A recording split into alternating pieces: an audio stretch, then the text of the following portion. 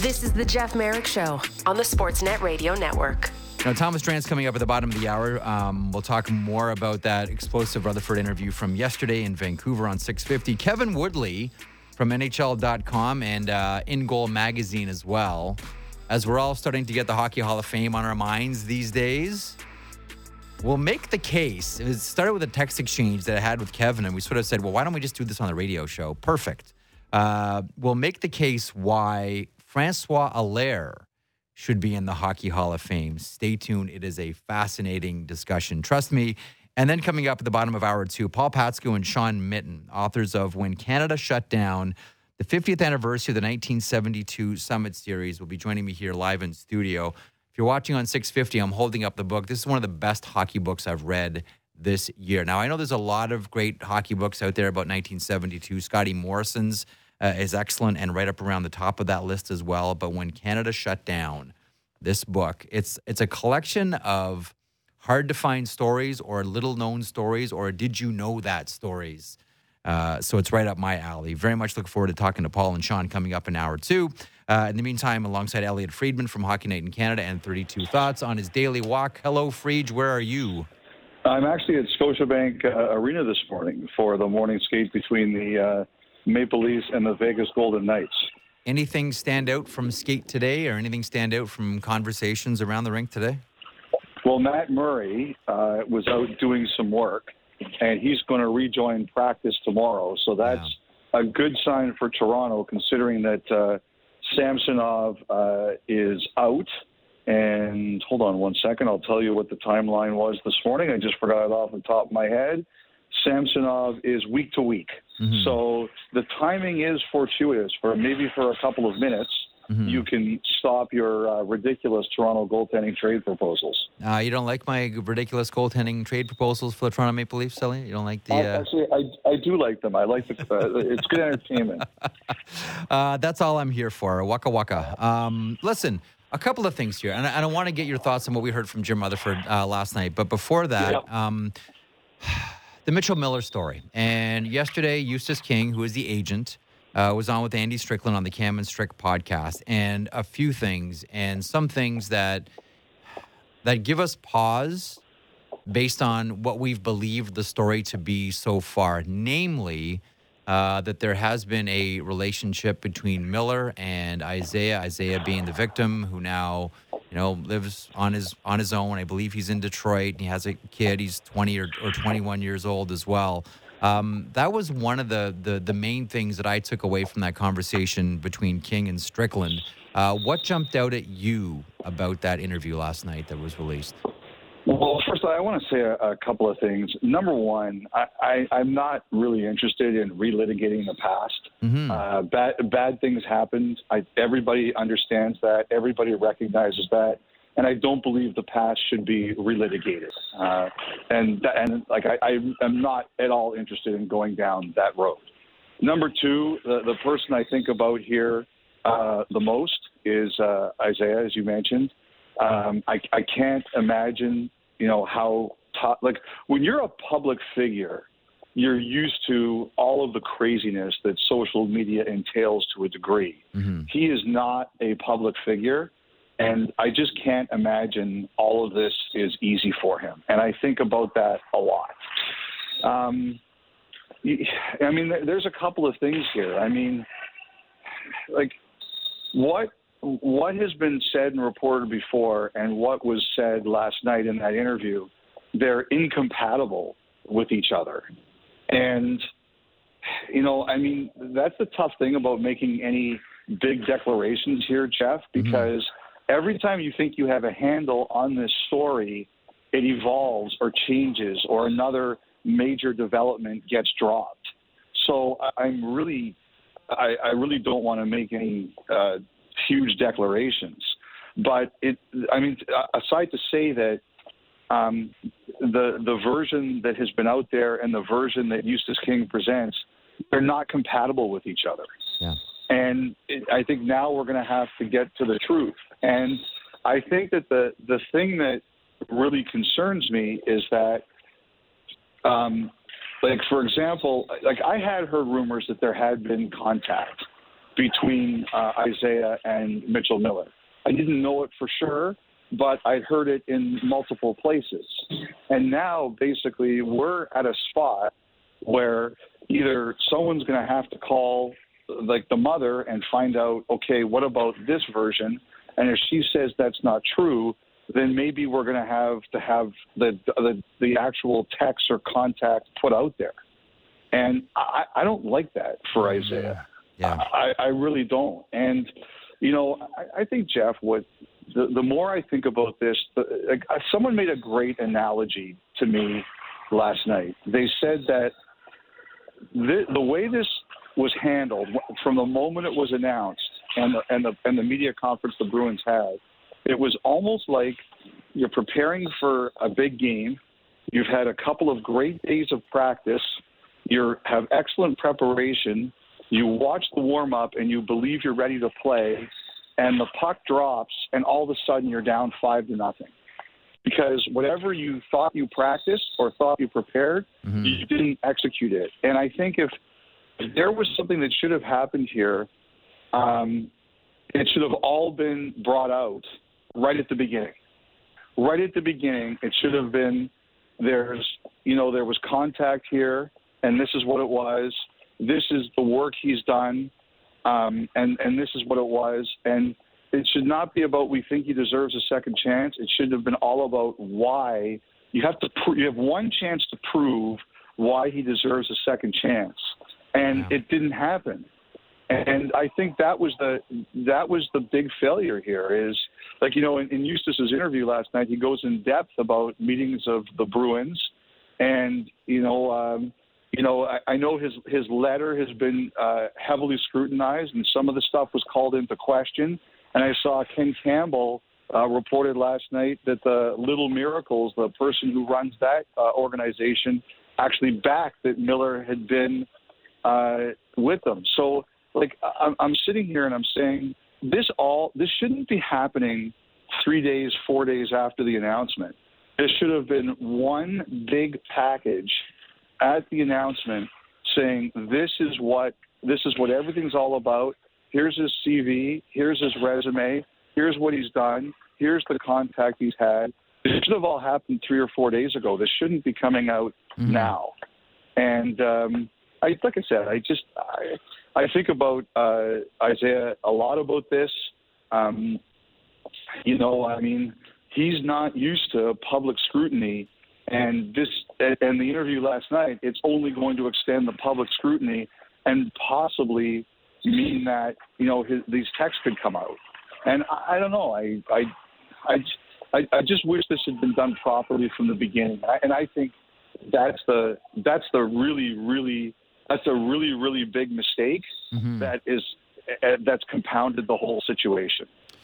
If you're listening right now or watching on Sportsnet 360 and you haven't heard the interview, I encourage people to do so, because to Elliot's point, the facts that we have believed up until this interview with Eustace King are now being questioned, and we have two different trains of narrative around Mitchell Miller running side by side.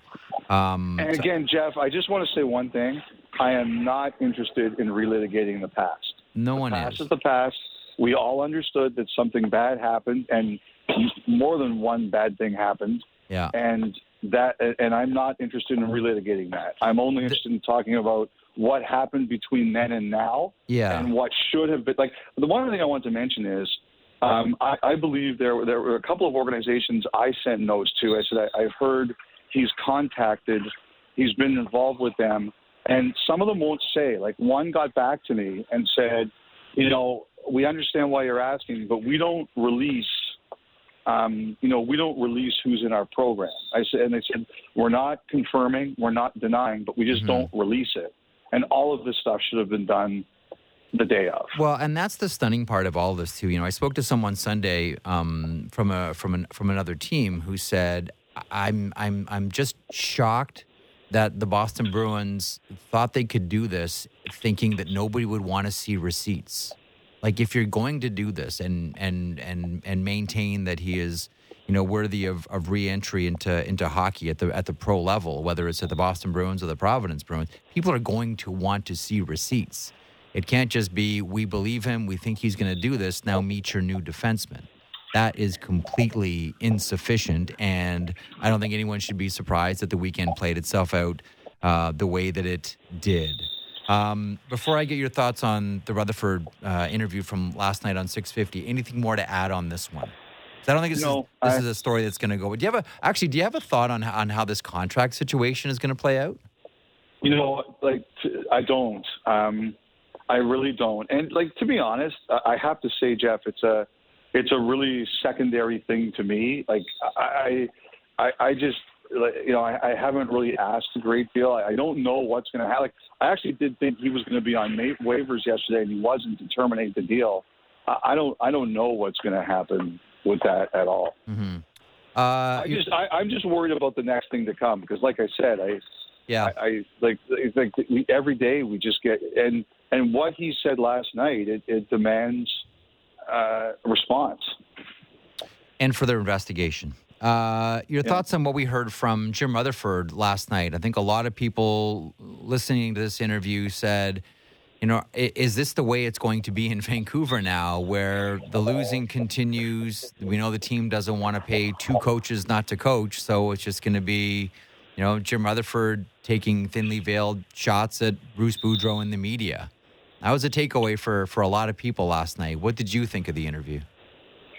Well, you know what? The first thing I thought of, it's like,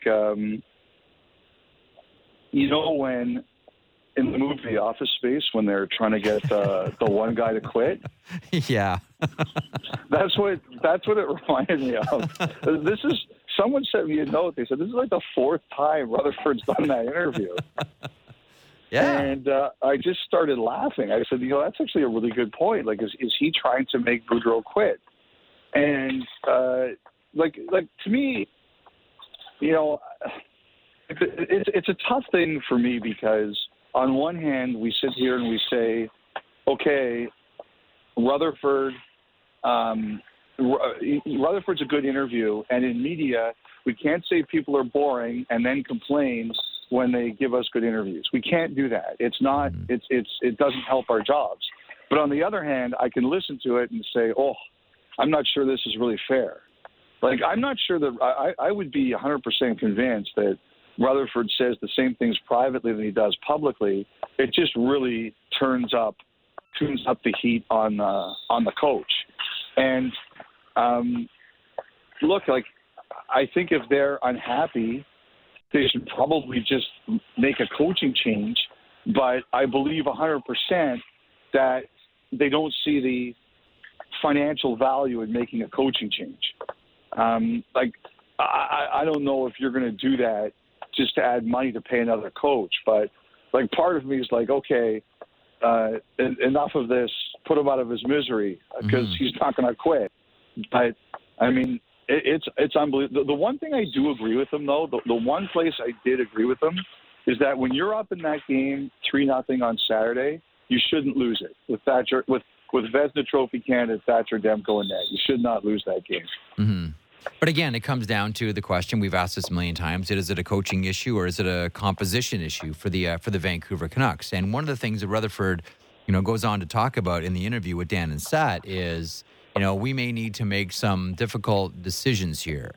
And we heard that last year. I get that. And going into the summer, we thought that there was going to be much more of a premium or much more of an accent placed on getting cap flexibility, moving bodies out so they can actually maneuver here.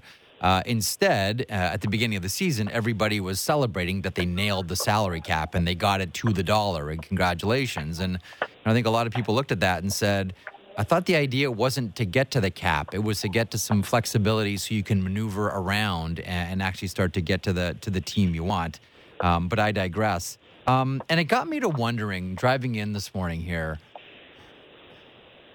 Rutherford talked about making moves that he otherwise would not have wanted to make and moving out players that this past summer he wouldn't have even considered trading. Who do you think are sacred cows in Vancouver? And we've talked about me, Pedersen and Quinn and Demko and maybe to some extent Horvat, but maybe that ship has sailed as well. Who are sacred cows in Vancouver? Well, I think he's probably talking about. I think the sacred cows are probably Hughes and Pedersen. I think those are the two guys. I think the reason you're taking Horvat out of that conversation right now is at this point in time you don't know if you're signing him. Yeah. So I think that's there. I think Demko is probably close, but I don't know if I would say he's 100% a sacred cow, but I would think he's close. I just believe that the two that would be sacred would be Hughes and Pedersen.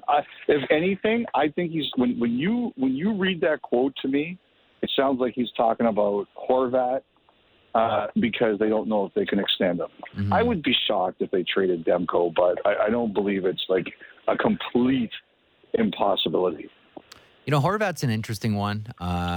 Mentioned it on Saturday on Hockey Night. We've talked about it on the podcast before, this situation where it seems to be silence between the two camps. But then, listen, you've pointed this out before. You know, Miller happened suddenly. Boom, there was a contract when we all thought that this was going to be a trade situation. And that may still happen. You know, that may still happen between the Vancouver Canucks and Bo Horvat's representation here. We don't know. But the one thing that, you know, someone reminded me of recently was, don't forget, Jim Rutherford doesn't like trade deadline. Jim Rutherford likes to make moves before trade deadline. So don't expect anything from, you know, the Vancouver Canucks to linger until trade deadline. You know, don't be surprised if these are all of a sudden, I don't know, December moves that the Vancouver Canucks start to make. If, again, the big if the season really does start to slip away for Vancouver here, Friedge. Yeah, I like the thing is with him, I've learned he can do anything at any time. Like he can do anything, and that goes for both interviews and trades. True. Like Rutherford, you know, I said this when he got hired, and I kind of think this even more now. I think he wanted to be a GM in Canada really badly. Mm-hmm. And I think there's a certain thing about this that he really likes. You know, I remember when he used to come to Toronto, when he was the GM in Carolina or Pittsburgh, he loved doing the media. Mm-hmm. And someone said to me, because he always wanted to be the GM of the Toronto Maple Leafs. Well, that didn't happen, at least not yet. But he has become the president of hockey ops of the Vancouver Canucks, and I think he really likes everything that comes around with that. And, you know, like I said, I think there's a limit to how much they should be doing this with Boudreau. But I'm not surprised that he is the way he is. Okay, off the Vancouver page and more on the Vancouver page at the bottom of the hour with Thomas Drance. Boy, I don't know where Besser's playing tonight, by the way. Searching my Twitter. Nice. Besser is in. I should mention the Vancouver Canucks face off against the Ottawa Senators. That one on Sportsnet Pacific, starting at 7:00 Eastern for local time in BC. The Oilers have lost 3 in a row. We know all about the Flames. They've lost 5 in a row. What has happened in Alberta, Elliot? This used to be the stick it in the bank, long-term deposit, results guaranteed Alberta. Not so fast these days. The best line I heard this morning was Jim Rutherford blames Calgary's loss on Bruce Boudreau. And Edmonton's loss against Washington on Bruce Boudreau. Yeah, the same thing. That's exactly what someone said to me. You know, it was like, there's been a couple Flames games recently where, like the one against Seattle where they're up 4-2 late and they lose, and the one where they're up against 3-1 late and they lose in overtime last night. You know what the wildest thing about that for me is that Sutter is the guy who's supposed to have the structure. Like when you think about Sutter, you think about a team that locks games down. Yeah. They play in the tight triangles, and you know that's twice in less than 2 weeks we've really seen that happen. At least this time they got a point out of it, but I got to tell you, I was amazed at that last night. And the Islanders aren't exactly known for their quick scoring abilities. Mm-hmm. That's a tough loss, like a really tough loss. Speaking of the Islanders, real quick, I got a note from someone yesterday saying, is Matthew Barzal going to score 0 goals and have 82 assists? It really is remarkable that he's getting the reverse Cy Young here. An Islander fan sent me a note saying you guys have to interview Barzal every year. Well, I think first of all, I think Barzal should be interviewed more, considering how dynamic a personality he has. It's unfortunate that he's with the Islanders organization in some ways because it's team first, it's individual second, etc. He's just one of the most entertaining and colorful individuals in the entire NHL for age. Right down to laughing at your choice of laughing at how you described his shoes. That was it. Yes. I got to tell you that the line when I got the shoes wrong and he corrected me on it. Best. That was really, really funny. I have to say, I've been a little bit.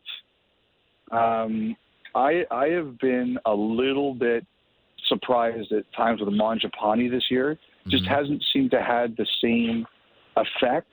And I just wonder if there's so many new players in key positions and new roles that maybe some people are a little out of kilter. But that's one of the things for the Flames. I'm not blaming this all on him. I think some of their defensemen have kind of underachieved a little bit too. But I do think the one guy I've watched early, Huberdeau I think is an obvious one. But I think Mangiapane's looked off kilter a little bit too. Speaking of the Calgary Flames, tonight they'll face off against the New Jersey Devils. This could be normally one of those games where a successful road trip, the team comes home and lays an egg in game one, but it's a back-to-back for the Calgary Flames, and the Devils getting the bad news today. Andre Palat, groin surgery, 8 to 10 weeks. Mackenzie Blackwood, 3 to 6 with the MCL sprain. Your thoughts on the Flames and the Devils tonight? We can watch this one on Sportsnet West. Well, I thought it was a great game the other day. I really enjoyed that. I really enjoyed that game. I really like watching the Devils. If they really find holes on you, and they're fast. If you make a mistake, it's down in your end pretty quick. It's going to be interesting. Vanacek is a really interesting guy. I've always kind of liked his game, and people have told me they just don't think that he's a guy who can handle starting for a long time. I had someone tell me he's a 35-game goalie, and after that, you're really risking it. Well, this is going to be his opportunity to prove that wrong, because they're going to ride with him, and he's got a good team in front of him. I think this is a kind of situation that's set up for a goalie to prove what they're capable of doing because he's got a good team in front of him. Oilers take on the Tampa Bay Lightning this evening, 7:30 Eastern on Sportsnet 1 East and Ontario. Tough one last night for Edmonton against a Washington. Great game, though. It was a great game. It was so much fun. How'd you like that Leon Draisaitl skate move? That's pretty nice, to say nothing about Connor McDavid's goal. And that was a good one to have on Rogers Monday Night Hockey. Edmonton's lost 3 in a row. The only bad news was the panel. I tried to get DA. By the way, I had DA on the show yesterday. I was trying to get him to say that Connor's going to score 93 goals and break Gretzky's record, but even he wouldn't go that far. And he's the master of hyperbole for Canadian athletes and Canadian. Even he wouldn't go that far, Elliot. Well, you know what, DA, he used to talk to me, but now that he's got his own show, he's took me off all his chat. So I don't know what's going on in his life. You know what the thing I liked most about last night's game was just that you can see that the elite level players there, the Draisaitl's, the McDavids, the Ovechkins, they were like, oh, yeah, you think that's good? Yeah. Well, watch what I'm about to do. Well, there was. You think that's good? Now watch what I'm about to do. There was that one play right off a faceoff where Ovechkin fired it high, but it was like it happened within a blink. It was incredible, and Ovechkin goes down on the one-timer to shoot, and you can tell that and the puck goes out, and you can tell that as he's pulling himself out, you can almost feel Ovechkin saying to himself, "Oh, I really wanted that one. It was so gorgeous. That one really needed. That one really, really needed to go in." So in the game of you do that and I can do better, that was that moment where Ovechkin was like, I'm going to really try something here off the face-off, and it's going to work. And damn it didn't work. That's what I liked about it. It was like I didn't want to just score. I wanted degree of difficulty with the goal. Yeah. That's what, coaches like to say. You don't get points for degree of difficulty. Ovechkin didn't care about that one. Real quick before we let you go, St. Louis has now lost 7 games in a row. The Boston Bruins stick it to them 3-1 is the final score. How much longer can it go on before Doug Armstrong does something with the Blues? They'll face off against the Flyers tonight. I think he's trying. I do. I think he's trying. I do think he's out there. He talked when he had his big media conference last week. He talked about giving up backdoor tap-in goals. Yeah. I think he's looking at his D. And you know what someone said to me? If he's looking for something up front, he wouldn't be surprised if he's looking at a guy. Now, I'm not saying this is a guy they're going for. But somebody said to me he wouldn't be surprised if St. Louis is looking at a guy like Nick Ritchie. They do want to get tougher up front. Yeah. I don't think that would surprise anybody, but we shall see. On that you go. Big game tonight, the Maple Leafs and the Vegas Golden Knights. The Edmonton Oilers in action this evening as well. They'll face off against the Tampa Bay Lightning, the Flames, and the Devils. The Canucks and the Ottawa Senators later on Sportsnet 1. It is the Preds and the Kraken. The Red Hots, Elliot. Seattle Kraken, we should point out as well. All right, thanks, Freach. Continue your walk around the rink. You know what they call a red hot Kraken? Oh, no. I don't want the punchline, so I'm going to let you go on that one. Thanks, Freach.